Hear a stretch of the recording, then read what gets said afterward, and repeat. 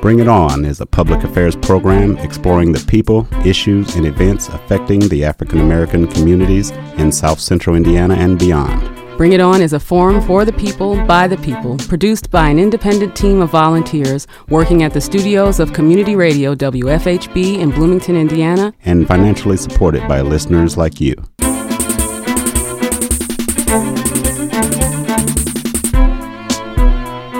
I'm Clarence Boone, and welcome to this edition of Bring It On. We're a multiple award-winning show celebrating over 14 years as Indiana's only weekly community radio show committed to exploring the people, issues, and events impacting African Americans. We're now sort of working on some audio here, but nevertheless we'll continue. One of the things we want to do tonight, there's another wonderful production that's coming on from the Resilience production team. And they're presenting a project called Sentences from the Pen to the Page. It's a compelling piece of original theater, radically existential, thorough spoken word, story, and song. And this production examines the value of life, the penalty of death, and hope for humanity by dealing with the effects of life and death sentences on those serving them, as well as their relationships to the people outside. Sentences from the Pen to the Page features the writings of Glenda Breeden, with contributions from Philip Stroud at Pendleton Correctional Facility and the writing group at the Women's Block of Monroe County Jail. Sentences from the Pen to the Page is directed by Danielle Bruce, with musical directorialship from Daniel Loge Regal, and it is adapted for stage by Gladys Devane and Danielle Bruce. The performance is 85 minutes with no intermission, and it deals with mature content and is not recommended for children under 13. All performances are at the Ivy Tech John Waldron Rose Fire Bay, and tickets are $20 at the box office. Performances are Friday, September 6th at 7 p.m., and there's a reception and talkback following the performance. And on Saturday, September 7th, at 2 p.m. and at 7 p.m., there is a performance going on at that time. Now, I've invited Bill Breeden and his lovely wife, Glenda, and Danielle Bruce from the Resilience production team to come and provide an overview of the upcoming production. And Bill, Glenda, Danielle, welcome to Bring It On. Hi, Clarence. Thanks for having us. Hi, thank you. I'm excited about it. I am too. And I think we're going to adjust one volume. There you go. We're going to adjust one volume here. All right. I'm excited to talk about this because I know that the Resilience team puts together some pretty fantastic productions. And on that note, Danielle, and what and who comprises the Resilience Productions? Resilience Productions is made up of myself, Gladys Devane, and Elizabeth Mitchell. Mm-hmm. And we each have our roles, and we work together and kind of cross over at times, but basically we have Liz, who does a lot of the research, and Gladys, who then writes it for the stage, and then it comes to me and I direct it. And so that's how things usually work. Now, granted, we work with each other so fluidly that it doesn't always stay in those little compartments, but that's the idea. At least that's what it says on our cards. So, so a three-member crew at this point, and you all have worked together on a number of different projects. What projects have you worked together on? Let's see. Well, we started together in 2016 for Indiana's bicentennial with Resilience Indiana's Untold Story, and then when it had brought that into Monroe County's bicentennial, which was 2018, with Stories of Monroe. And we've done other pieces that have been kind of individual pieces, not tied to either of those performances, around the community as well as the state. Okay, and let's go around and get some quick introductions from Bill and Glenda. Bill, if you'll start off. Well, I've been around Bloomington for a long time, and I served the Unitarian Universalist Church for about 14 years. But I started in prison ministry in the 90s at Wabash Valley Correctional Facility down in Carlisle, Indiana. And I've also visited a lot of prisoners, a lot of inmates at the Monroe County Jail over the years. So prison ministry has been kind of one of my sidelines for 2 or 3 decades now. Okay. Here in Monroe County, as you said, abroad, bordering counties as well. Right. Well, I don't go to too many counties. I have done Morgan County Jail before, visited. I get calls from prisoners who ask me to visit, or prisoners' families. Okay. And if they call, then I try to see them. Most of it has been in Monroe County Jail and in Wabash Valley Correctional Facility. And then I'm also a spiritual advisor for men on federal death row in Terre Haute. Okay. All right. Now, that entails getting phone calls, visitations, letters. Yeah, all of the above. Okay. And I've been doing the federal death row for about 12 years, which has been my primary thing for the last 12 years.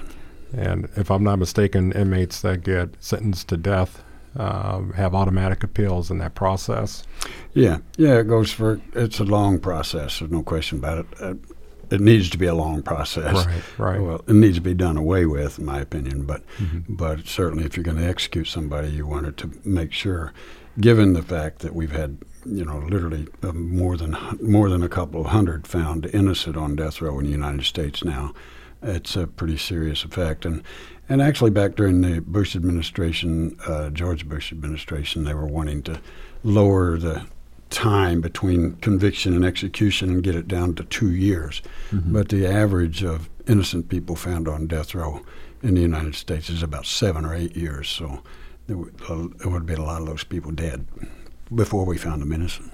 And no doubt you've seen and heard a lot of things. Yeah, it's a real gift. A man wrote me 12 years ago and asked me to come visit him. He got my name from another prisoner on federal death row. And he said at that time he had planned on giving up his appeals and asking for an execution, because they spend 23 and a half hours a day in solitary confinement, 6 by 10 cell. And it's really, it's maddening. And he was afraid of going to hell. And so he asked me to help him get over his fear of hell. And of course, the first thing I said, where do you think you are? This is hell. Right. You don't have to worry about any place any worse than this. And so actually it became one of his jokes later, He said, I don't have to worry about hell, I'm already here. But he's changed a lot in 12 years. He's become a pretty remarkable man. During this conversation for this hour, I do want to come back and talk about reconciliation initiatives with that length of time from sentencing to execution, or, to carrying out the execution. Sure. There are opportunities, I understand, maybe more now for offender and victims or victims' families to come together. But at some point, I'd like to address that with you. Glenda. Yes. Thank you for gracing us today with your presence. Can you talk a little bit about what you're contributing to the Sentences production? Well, a lot of my stories and poems and songs that I've written are the main, it's what this play is. It's very exciting. Gladys Devane got in touch with me after Resilience finished Stories of Monroe and said that she'd really like to do something. She wanted her next big thing to be about incarceration. And so she asked me to send her some stories and poems, because I had introduced her to a little bit of it when last year the Resilience team went to Pendleton Correctional Facility with me. I went with them, and they put on the Rosa Parks show and another piece while they were there. I think there were 150 or so men there, I think so. And they were just really impressed with the men, and it was a learning experience, a life-changing experience for them, as well as it was for the men, as far as they're seeing these men as human beings in a way that they really hadn't before. And so after we had done that, and they had finished the Stories of Monroe, well, then Gladys said, hey, I need to do something, about this. I want to do the next theater production to be about this. So she wrote to me, and I sent her some stuff, and we started talking back and forth. So that's kind of how it got started, and it's just really been exciting to see how my writings have been adapted for the stage, and having Dan Lodge Regal as the musical director, and his taking my songs, and it's going to be powerful, and I'm so excited about it. I've been visiting a man, he's at Pendleton now, Philip Stroud, who also has some writing in this play. I've been visiting him since 2008, and he used to be at Wabash, and now he's at Pendleton. And he talks about how I've changed his life and how important it has been for him to know me through these 10 or so years. And I feel the same way. It's been a life-changing experience to know someone, to become friends with, very close friends with someone who is in prison. It's just an amazing experience, and it has inspired my writing in ways that I couldn't have written without it, and so I'm honoring him in doing this. I think it's going to be powerful, and I can't wait for people to see it. Terms such as warehousing, discarding, sequestering, forgetting, that old phrase, put someone up under the jail, meaning tuck them away for a long time. That certainly comes to mind, and these are things that I know through your writings you've been able to dispel some of these commonly held notions. And these are human beings. They're not animals. They're not less than human beings. But and they may be the first to admit, yes, I've done wrong. But they are still due certain dignities and, of course, certain rights that we all enjoy. And we began with some comment from Danielle Bruce, who I've known for quite some time because she's worked with the Resilience projects before, and we had you on the show. You bring such a talent to this particular production company.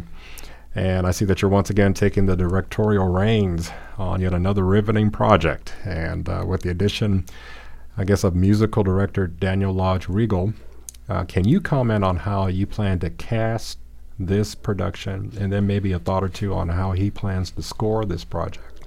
Well, I think just to kind of jump back to what Glenda had said a moment ago about her work being what really motivated this whole show, and I think there's a sensitivity in her work and an awareness in her work that when Gladys brought me on board and I got to read it, I said, this is incredible. I mean, it started off with about 35 pieces that we kind of had to weed through and figure out how are we going to kind of scale this down and get a show out of it if that's what we're going to do. And so I've looked at them and I kind of went through them and tried to find the ones that had the most texture and the most variety, but still carried a really solid message. And I think it is the humanity in all of them that is really the message here. And as you said, there's dignities and there's factors that we maybe take for granted on the outside that is really highlighted throughout this show. And in terms of casting it and getting a full range of actors and people that can really come together and work in different capacities was really kind of tricky. And I was really fortunate to know enough actors that I was able to contact them and say, I'd like to introduce you to this project, see if you're interested in doing it. And we were really blessed. They all said, yes, we'd really like to do this. And so bringing them to the stage with these voices, a lot of it, there's no pyrotechnics in the show. It's not a sensational show. It is really about the voices of these actors representing the message, and sending home that message. And I don't think it needs to be cluttered with anything other than that.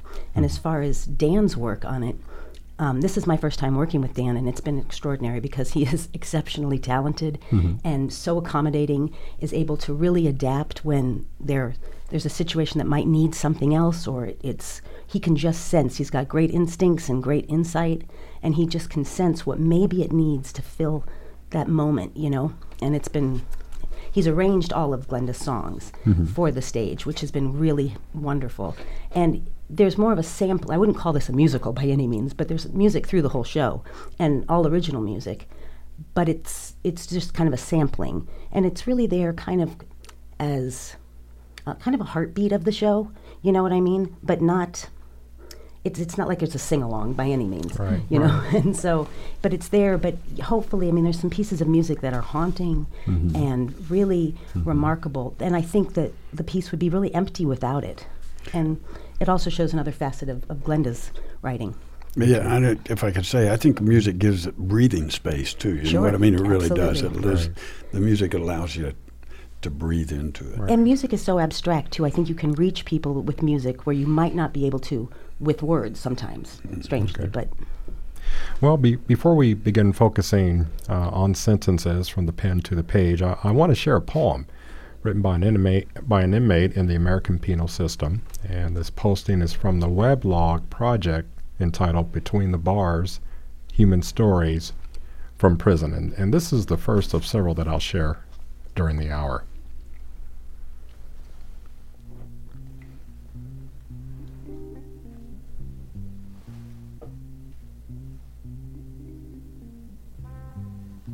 Like the wolf, I pace back and forth in this cell, wanting to yell as loud as I can, even if I could be heard.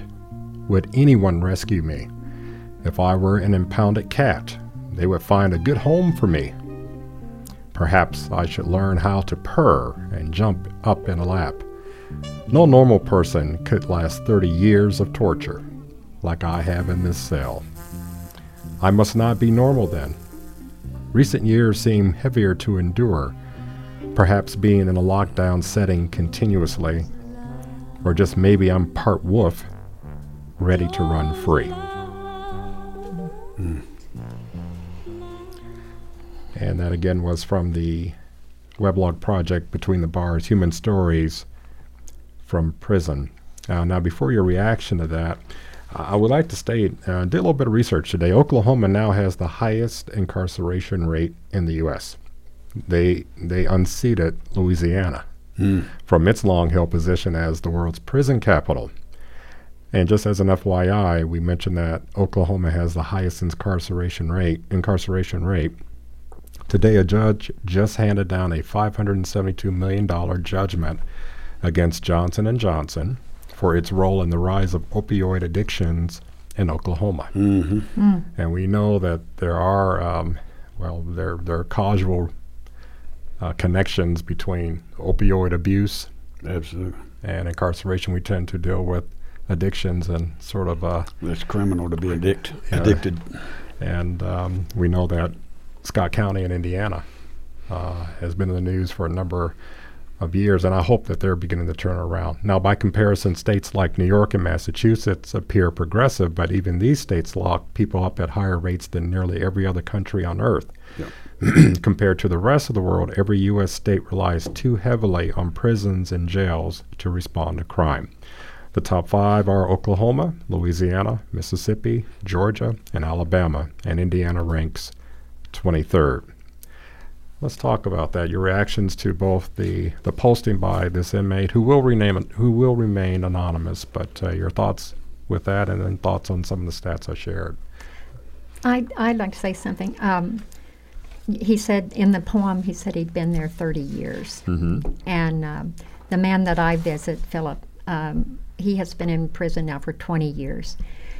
And he still hopes to be free someday. He says he has to. He has to keep that as a possibility always. And there was I did a like a Skype or a video visit with him at Harmony School it was on Martin Luther King Day. I think it was 3 years ago. And so he was there doing his spoken word poetry and taking questions from the high school kids, and I think for about a half an hour or so. And I talked to him later, I don't know if it was that night or the next day, and he told me it was the freest he'd been in 20 years. And he said he was so high from it. He said he just felt like he was walking on the clouds because he actually felt like he had conversation with young people that he might have an influence on, because that's what he'd love to do. He'd love to be someone who could mentor young people, because he feels like if he had had that in his life, maybe he wouldn't be where he is. And so that's what that poem made me think of, was his comment that day about how free he felt in just that 20-minute or half an hour time. I cannot imagine, I've been sent to my room a time or two growing up, okay? But I can't imagine 23 and a half hours in lockdown,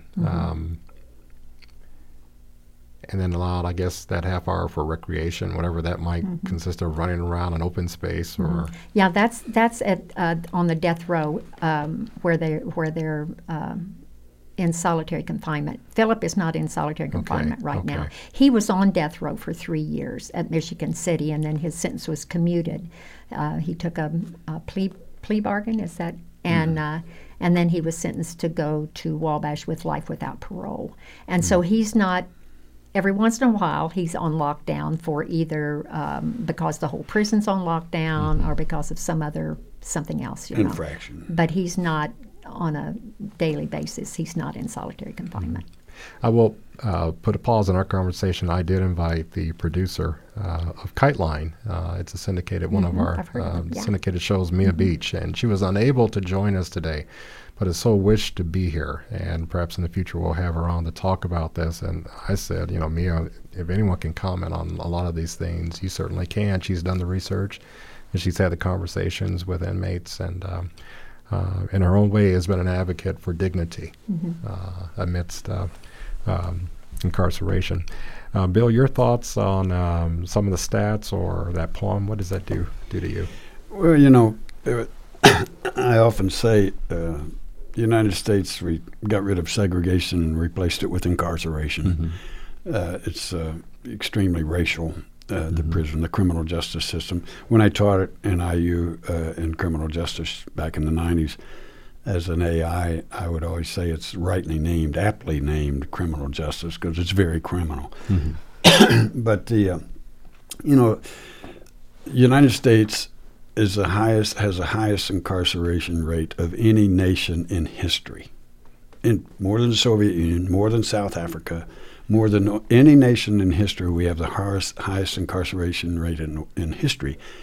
70,000 people a day in the United States are in solitary confinement. And I've been in solitary confinement for short times myself. And I was there for reasons, civil disobedience. I was there for reasons of conscience, and I was had a lot of support and so forth. But I tell you, it can drive you really crazy very quick. And so I think those are things that people really don't understand, what that means, 23 and a half hours a day. And sometimes it's 24. Sometimes you don't get that half hour out. Sometimes you can go days and not get out of your cell. So it's just cruel and inhumane. That's all there is to it. And Leo Tolstoy wrote in his book, The Kingdom of God is Within You. He wrote in that book about going to an exhibition on human torture in 1893 in St. Petersburg, Russia. And he lists as the number one torture, and you can imagine they've got a lot of ways to torture people. Right. He says the number one torture is solitary. It's confinement. And I think it is. I know when I started visiting my guy on death row, he was in really, really bad shape. I mean, really off the wall. They would bring him out in shackles. Now he comes out in just handcuffs. He's calmed down a good bit over the years. But he felt so weak. He said, I feel like I'm just nothing. And I said, really, you don't know what solitary does to you. We had Senate hearings a few years ago in which psychiatrists, psychologists were telling what solitary really does to you. And I said, the fact is, most people, normal, average person, sitting where you are, would be sitting in the corner of the room pissing all over himself. And that became a joke. Every time he comes in for weeks or for months after that, he would come in and he said, well, I'm not pissing all over myself. And so he found some strength in that he's able to survive this as long as he has. He's been in solitary now for about 16 years. And it's amazing that he's kept the sanity that he has. Now, again, we're going to state that these are individuals who have owned up to their crime. Yeah, most of them. And some say that I did not get a fair trial. Yeah, that's true. and some did not, as you bore out earlier, did not get a fair trial. Yeah. But there are situations where someone does own up to the fact that, yes, I committed this crime that has now placed me here. Right. And we talked a little bit about reconciliation strategies where victims' families, in some cases, or the victim themselves, meets their offender, and somehow through structured conversation, highly structured, they're able to at least bring some degree of closure, if dare I say healing, to what has occurred, both for the victim and for the offender. And these programs, I think, are growing, or they're on the rise, or being practiced more, or maybe not. But I'm sort of led to believe that, but maybe I'm wrong. I think they're more on local levels. You get that, and with nonviolent criminals, you're getting more of that. With violent crimes, certainly on a federal level, I don't know of any opportunities like that, to be honest. They may happen in some places. They don't happen on death row. And let's put this on the table now, as far as the racial makeup of convicts. And that's something that sometimes is discussed, sometimes it's avoided, but the facts speak for themselves. The proportionate number of African American and African American males who are incarcerated. Bill, do you have stats on that? I don't have them on my mind right now. I know that they're way out of kilter, given the percentage of the population that is African American and the percentage of the prison population that is African American. It's way out of kilter. Is it not about three of every five are African American? I would guess it would be at least that high. I think at least. Well, I know on this show we have had guests that have come on, and we've had individuals talk toward how that by the grade level, the fourth grade level, they're able to estimate and predict the number of cells they'll need, how many beds they'll need for the prison industrial complex, and a lot of the warehousing of humans is. Well, and of course, now we've gone to private prison corporations, so they're making money off it. Our governor a few years ago signed a contract for a prison up in it's northwest Indianapolis. I never can remember the name of that town, but it's a prison up there that they turned into the hands of the private prison corporation, and they guaranteed them 90% occupancy. In other words, that prison corporation that private prison corporation is going to be paid for 90% of those beds, whether they're in there or not. There's no politician in the world is going to allow those beds to go empty. Because if somebody finds out we're paying 90% bed occupancy and we only got 40% prisoners in there, then that's political suicide. Now, Danielle, how do you take these type of realities and stats and fuse them together to bring impact to the person who will be viewing this? And we'll talk about the dates and times, but how are they going to be moved by all this? Well, I think the material that I'm working with, the content that we have that has created this whole show, is really from Glenda's perspective, and we will have some of these stats and these figures that will come in between in transition between the pieces, because each piece could really act alone. It's its own island, and then they all kind of make this incredible chain of islands as a show. But these stats and everything is it's important, I think, to have the information to understand the gravity of what her poetry and her stories are actually dealing with. It's not. There's not a lot of romanticizing, is what I think I'm saying. I mean, even though they may be beautifully written and they may be very lyrical, it doesn't romanticize the reality of it. And even in some of the dream sequences, which there are, it still is. In fact, those may be even harsher than the other ones, And so, but kind of creating an environment that is, I think, isolated and very lonely and confined was the big thing, and using the actual space and the negativity in the space, meaning like the actual absence of light in the space, to create just the idea that there's not a lot of room to explore, but there's, what I mean, physically. And so there's a confinement, I think, for the audience needs to feel that a little bit too. Today I had sort of gone back and forth on whether or not to incorporate a sound effect, and that is still doors closing. We use plenty of those. Yeah, and I've never had that experience. And Bill, you spoke to experiencing the penal system for, as you said, crimes of conscience. Yeah, and thankfully short periods. Short periods. I was lucky there. Yeah, and to hear those doors close, knowing that means your access to freedom now has been taken away. Yeah. It means a lot to hear that. Yeah. It's like the reality, like, whoa, this is just sunk in. This is what's going on. Now, I want to share a stat before we have another reading that I said I'd intersperse this conversation with. For 4 decades, the U.S. has been engaged in a globally unprecedented experiment to make every part of its criminal justice system more expensive and more punitive. As a result, incarceration has become the nation's default response to crime, with, for example, 70% of convictions resulting in confinement, far more than any other developed nation with comparable crime rates. And after this next reading, we'll talk a little bit about the effects of life and death sentences on those serving them and its impact on relationships to the people outside. And let's now hear the second reading that I want to share tonight.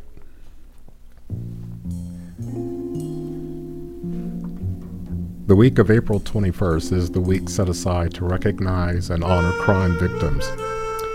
Considering the constant multi-dimensional suffering they endure, a single, barely promoted week seems inadequate. When we consider victims of crime, many of us think only of those who most obviously suffer, those who are actually killed or physically injured, those whose homes are broken into, those who have lost money or property as a result of crime. And while these most obvious victims may be the focus of Victims' Rights Week, I believe it is equally important to recognize those indirectly affected by crime's ripple effect. When I murdered Steve, my entire community suffered. My crime demonstrated that even small rural towns are not immune from real-life horror. If anyone was shocked, sad, or even the least bit apprehensive about their own safety or that of their family as a result of Steve's death, they are certainly victims of my crime, their peace of mind having been stolen from them just as Steve's life was from him. If anyone has been denied a public service because of these poor economic times, they too are my victims. Indeed, my victims include all those whose tax dollars could be better spent on things other than my ever more expensive incarceration. I can never count the number of people who have suffered in some way because of my criminality. Probably most do not count themselves as my victims.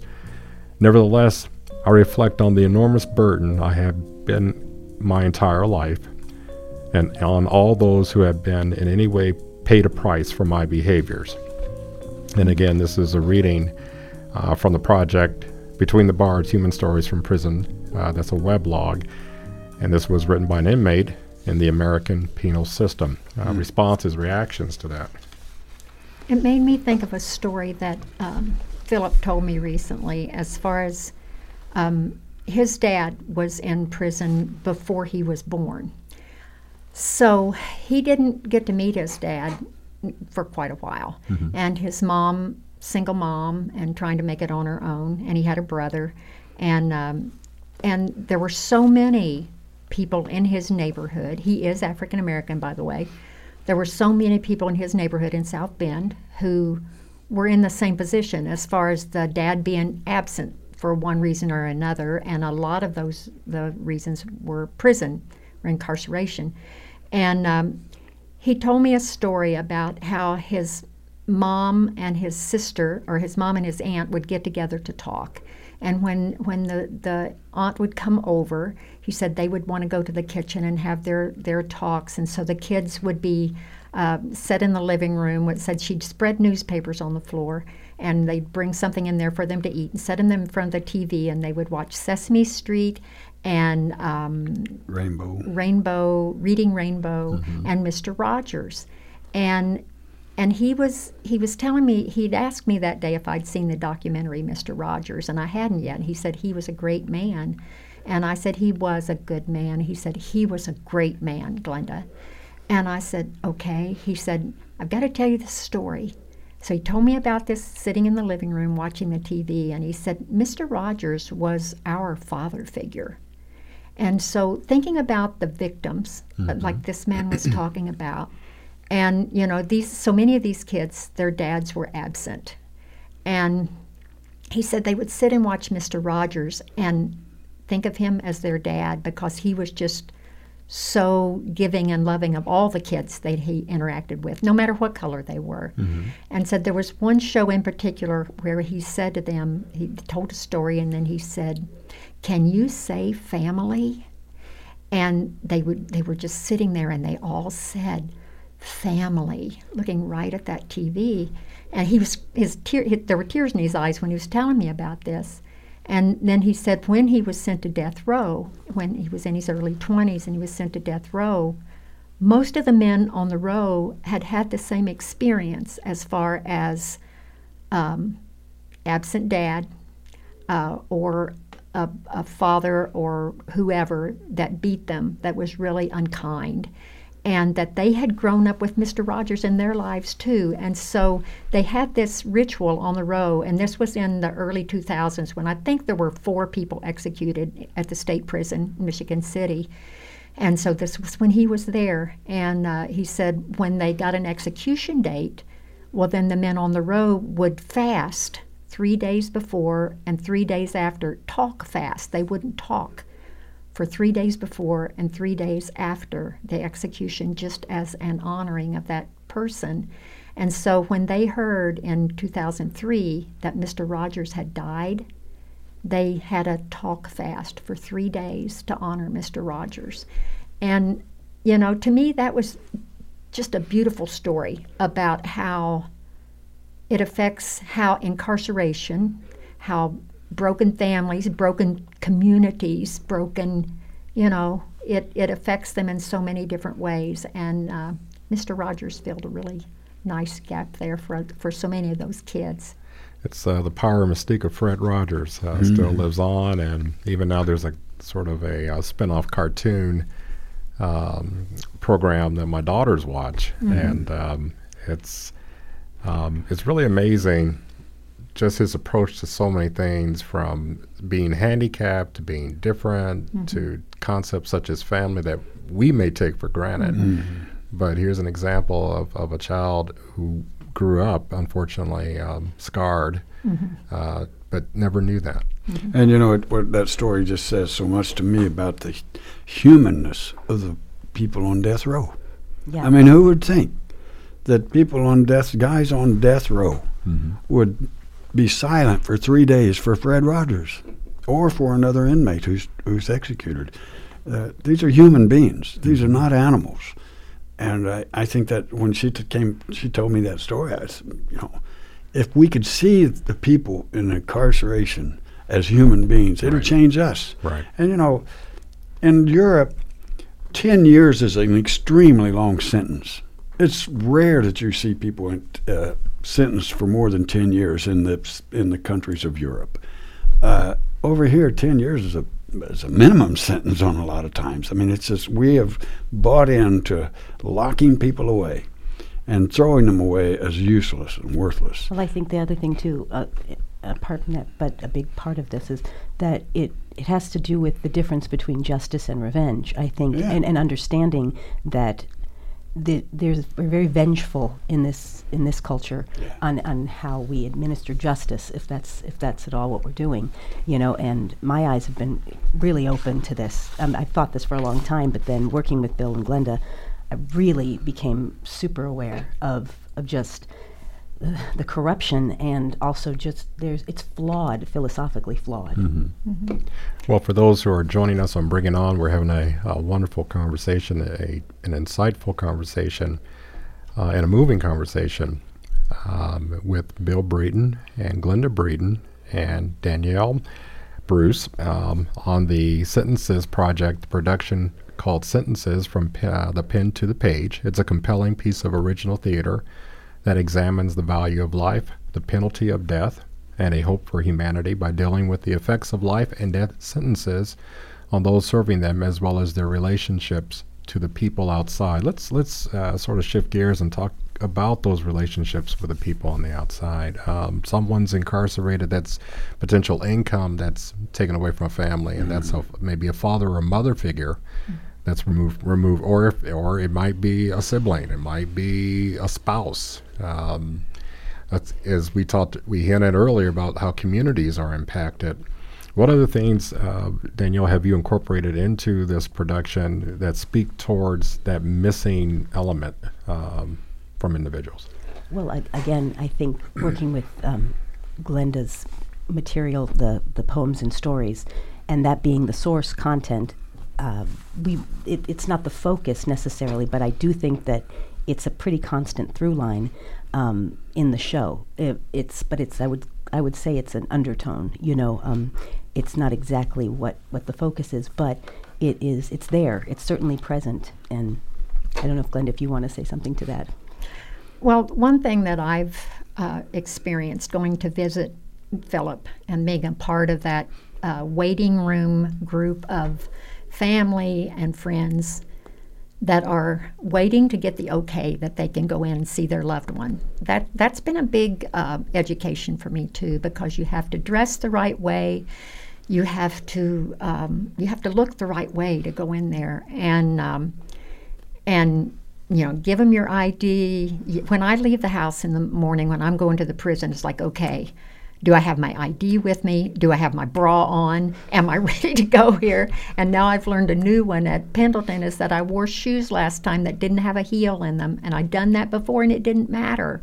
But last time I had to go buy new shoes because those shoes weren't acceptable.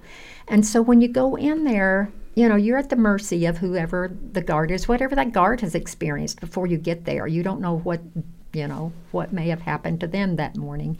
And the whole search process and being allowed to go in, and you're not treated with dignity. The families and the friends who come are not treated with dignity. At least that has been my experience. Mm-hmm. And you go kind of expecting to be looked down on and to be judged. Is it just by association? Yeah, just by association. So it's a hard, so you get psyched up to go. I get psyched up to go, and I have a feeling that it's this way for a lot of people. You get psyched up to go, you have to, because you're really not quite sure what you're going to run into once you get there. And you mentioned the clanging doors a while ago, and I can come and go through those doors. It's not like they're locking me in and keeping me in there, but it still is startling to me when I go in and that clang happens. And at Wabash, I think there were 6 doors that I had to go through before I got into the visiting room. It's not that many at Pendleton, but that clanging door is a very real and that was our experience when we went in. It was very startling, and it was a whole new world. And boy, you felt it. You felt there was just no sounds from the outside, and everything was very different and hollow. Mm-hmm. And that was an experience that you just don't have unless you go through the doors and you hear it, and it's not like a movie. It's really different. Mm-hmm. You're in it, and everything kind of slows down for a second, and you realize things you didn't think about before you were in that moment. Mm-hmm.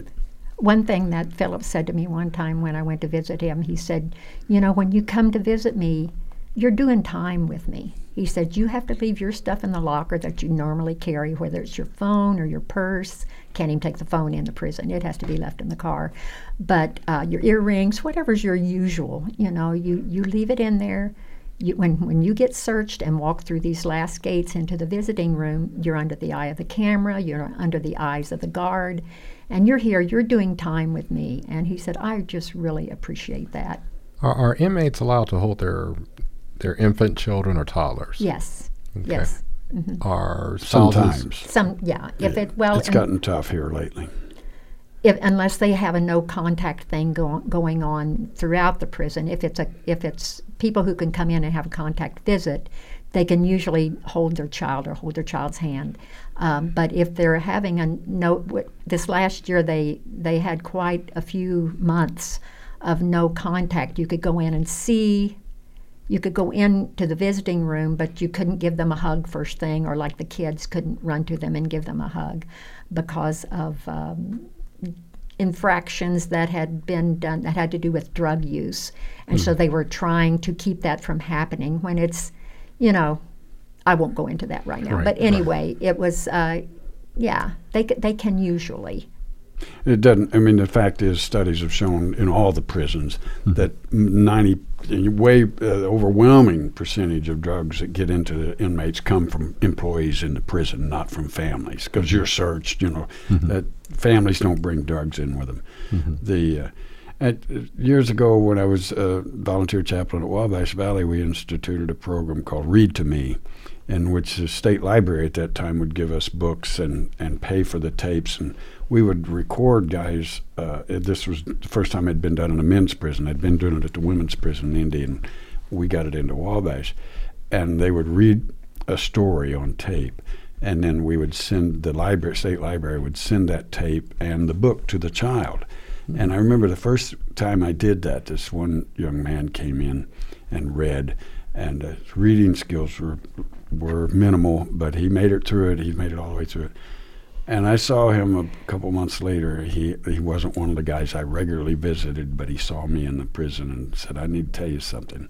He said, "I was incarcerated when my wife was pregnant, and for 5 years she has brought my son in to see me, but he had never sit on my lap. He was afraid of me because the environment is so awesome. I mean, think of a child coming into a prison, clanging doors, getting guards searched. and searched and all this. Too, and he said he never sat on my lap, but when he got that book, the next time he visited, he came in and sat on my lap. Changed his life, changed the child's life. And my sense is, these days, in the past few years, it is getting more and more cruel.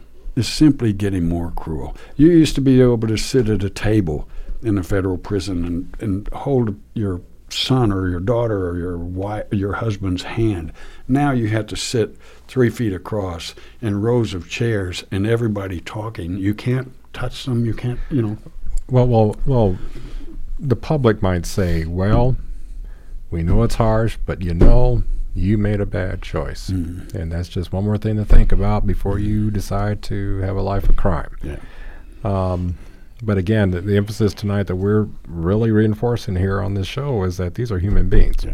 And also, too, and no one is just one thing. Yeah, that's right. That's the biggest thing, I think, is that no person is just one thing, and we have to keep that in mind. In this production, there are contributions from Philip Stroud, who's at the Pendleton Correctional Facility, and then also the writing group at the women's block of the Monroe County Jail. Can you share with us what they're contributing?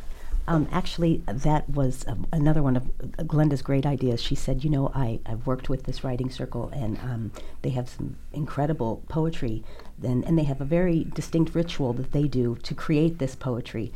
And she said, maybe you would be interested in putting this in the show. And she sent it to me, and it was fantastic. And I said, yes, this is a wonderful additional texture as well as another perspective. Plus, it's from the women's block, which is really interesting. And we were able to use the work that they sent us, and it's a really nice addition in the show. I mean, it talks about a different level of incarceration too, which is also nice. Mm-hmm. It's and largely about addiction being the motivator. I think for that. And one thing too about jails and the space, thinking about the women, and when they're put in jail, and most of these, like you said, are for addictions. They're taken from their kids. Mm-hmm. They are, and often their kids are taken from them. And we've heard a lot this last year about the kids in the cages on the border. Yeah. Mm-hmm. And how awful it is that kids are being taken from their parents who love them and are trying to make a better way for them here. And children taken from their parents happen all the time in our country, and it usually has to do with drugs. Sometimes it has to do with violence and sexual abuse, and yes, they need to be in a different space. They definitely do.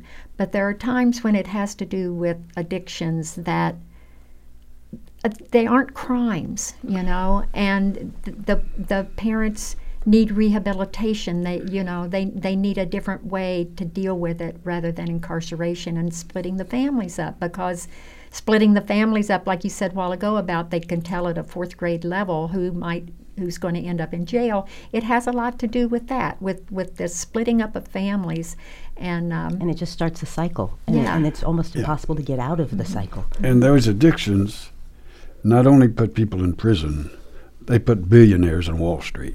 Yeah. They make billionaires off of addictions. Yeah. They push this stuff on us, on the society, and that's clear across the board in the United States that those opioids that have addicted so many and broken so many families are padding the pockets of billionaires. Yeah. Well, we have time for one more reading before we wrap up this conversation, and this will be the 3rd reading that we're going to share this night. And on the other side, we'll come back and have more conversation with you.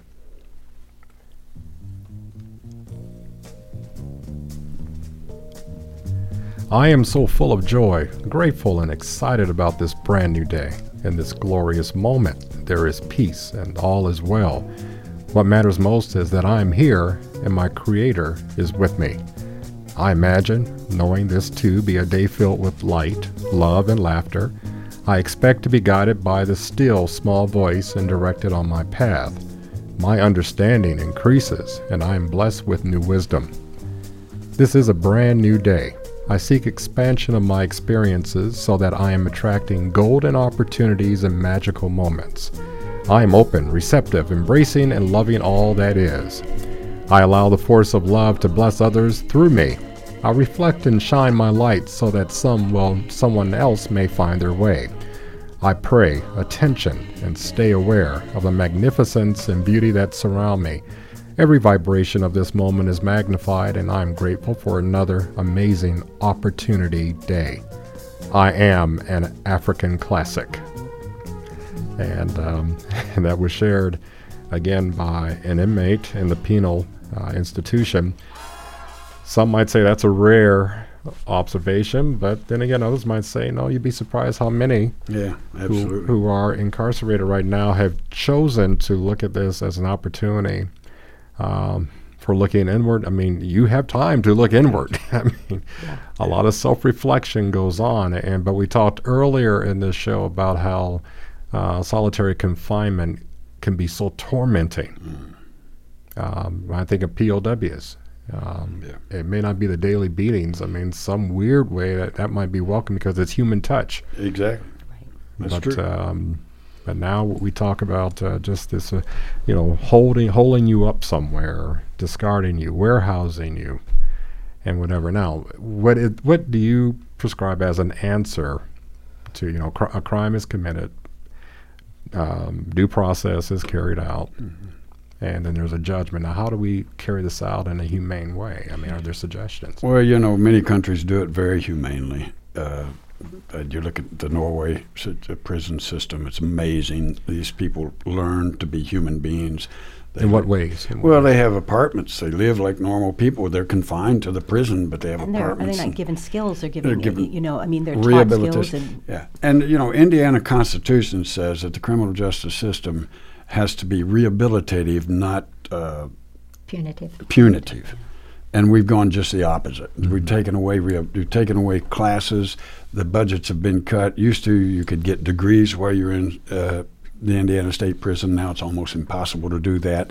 We've taken away all those things. And now it's just punitive is all it is. And it doesn't work. The fact is it doesn't work. Our prison system's grown every year. The Guards Union, I'm sorry to say, is one of the strongest unions in the country, lobbying. The strongest lobbies in Congress is the Guard Union. And I want to say that in my working with the prisons, both at the state and the federal, most of the guards are just there to do their job. And they go home, it's the only job they can get, and they want to go home to their family and be safe. That's true of most of the guards. My guess is there's about 10% who love the power, who love the cruelty, and it makes it a bad situation. They do. But that's not.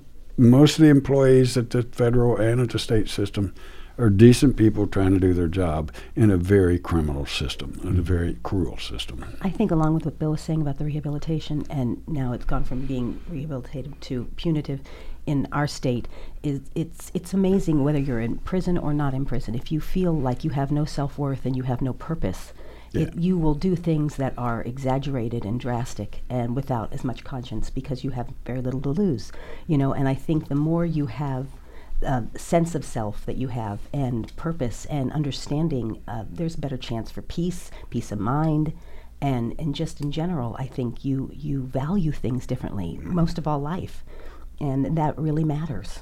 And I think there's been a misconception for many years that we coddle prisoners, and we don't coddle prisoners in any state in this I union. haven't gotten that impression at all during this conversation. Glenda, we'll afford you the last few remarks on this as we sort of wrap this up. Okay, I want to put wrap my arms around the group of people in this town who work with CAP, the kids with absent parents. Yeah. These kids have a parent or both parents in jail or prison, and they're caregivers who take care of them. And you can check it out, CAP, look it up, and we get with them 2 Saturdays a month and provide things for the kids and support for the parents. And it's a way to stop that school to prison pipeline. Sure. And so I think that's a real important thing in our own community. And that's spelled K-A-P or C? K-A-P. K-A-P. Kids with absent parents. Kids with absent parents. Well, on that note, we want to thank Bill Breeden, Glenda Breeden, and, of course, Danielle Bruce for joining us tonight to talk about the Resilience production of the upcoming stage play. Is that stage play Sentences from the Pen to the Page, and this again is a compelling piece of original theater that examines the value of life, the penalty of death, and a hope for humanity by dealing with the effects of life and death sentences on those serving them, as well as their relationships to the people outside. Once again, the production deals with mature content and is not recommended for children under 13. All performances are at the Ivy Tech John Waldron Rose Fire Bay, and tickets are $20 at the box office, and performances are Friday, September 6th at 7 p.m., a reception and talkback following performances on Saturday the 7th at 2 p.m. and 7 p.m. Or is that talkback? Friday night. Talkback's Friday night. Friday night, my mistake, not on Saturday. The talkback and reactions are Friday night after the performance at 7. See, it pays to have them seated here as we go through this. Bring It On is Indiana's only public affairs program dedicated to the African American community here on WFHB 91.3 FM and live on the web at WFHB.org. We have an open submission policy, so if you have an idea for this program, let's hear it. Send an email to our volunteer staff. The address is bringiton@WFHB.org. We want to make sure we share everything and anything affecting the African American community with our listening audience in Bloomington and beyond. The email address, once again, is bringiton@WFHB.org. Our show's producer is yours truly, Clarence Boone, with help from WFHB News Department Director Kyrie Greenberg. Tonight's exceptional board engineer was Chantal LaFontaine. Our original theme music was created by Jamil Effiam, with additional background tracks by David Baker. And we also want to thank Quincy Jones for bringing us underbit music during those dramatic readings performed by yours truly. See, Daniel, I have a future. Maybe, I don't know. For WFHB, I'm Clarence Boone, and tune in next Monday on Labor Day.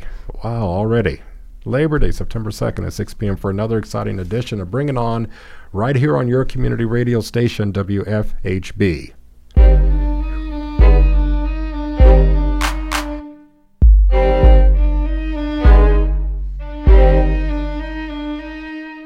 You've been listening to Bring It On, a volunteer-powered production of Community Radio WFHB in Bloomington, Indiana.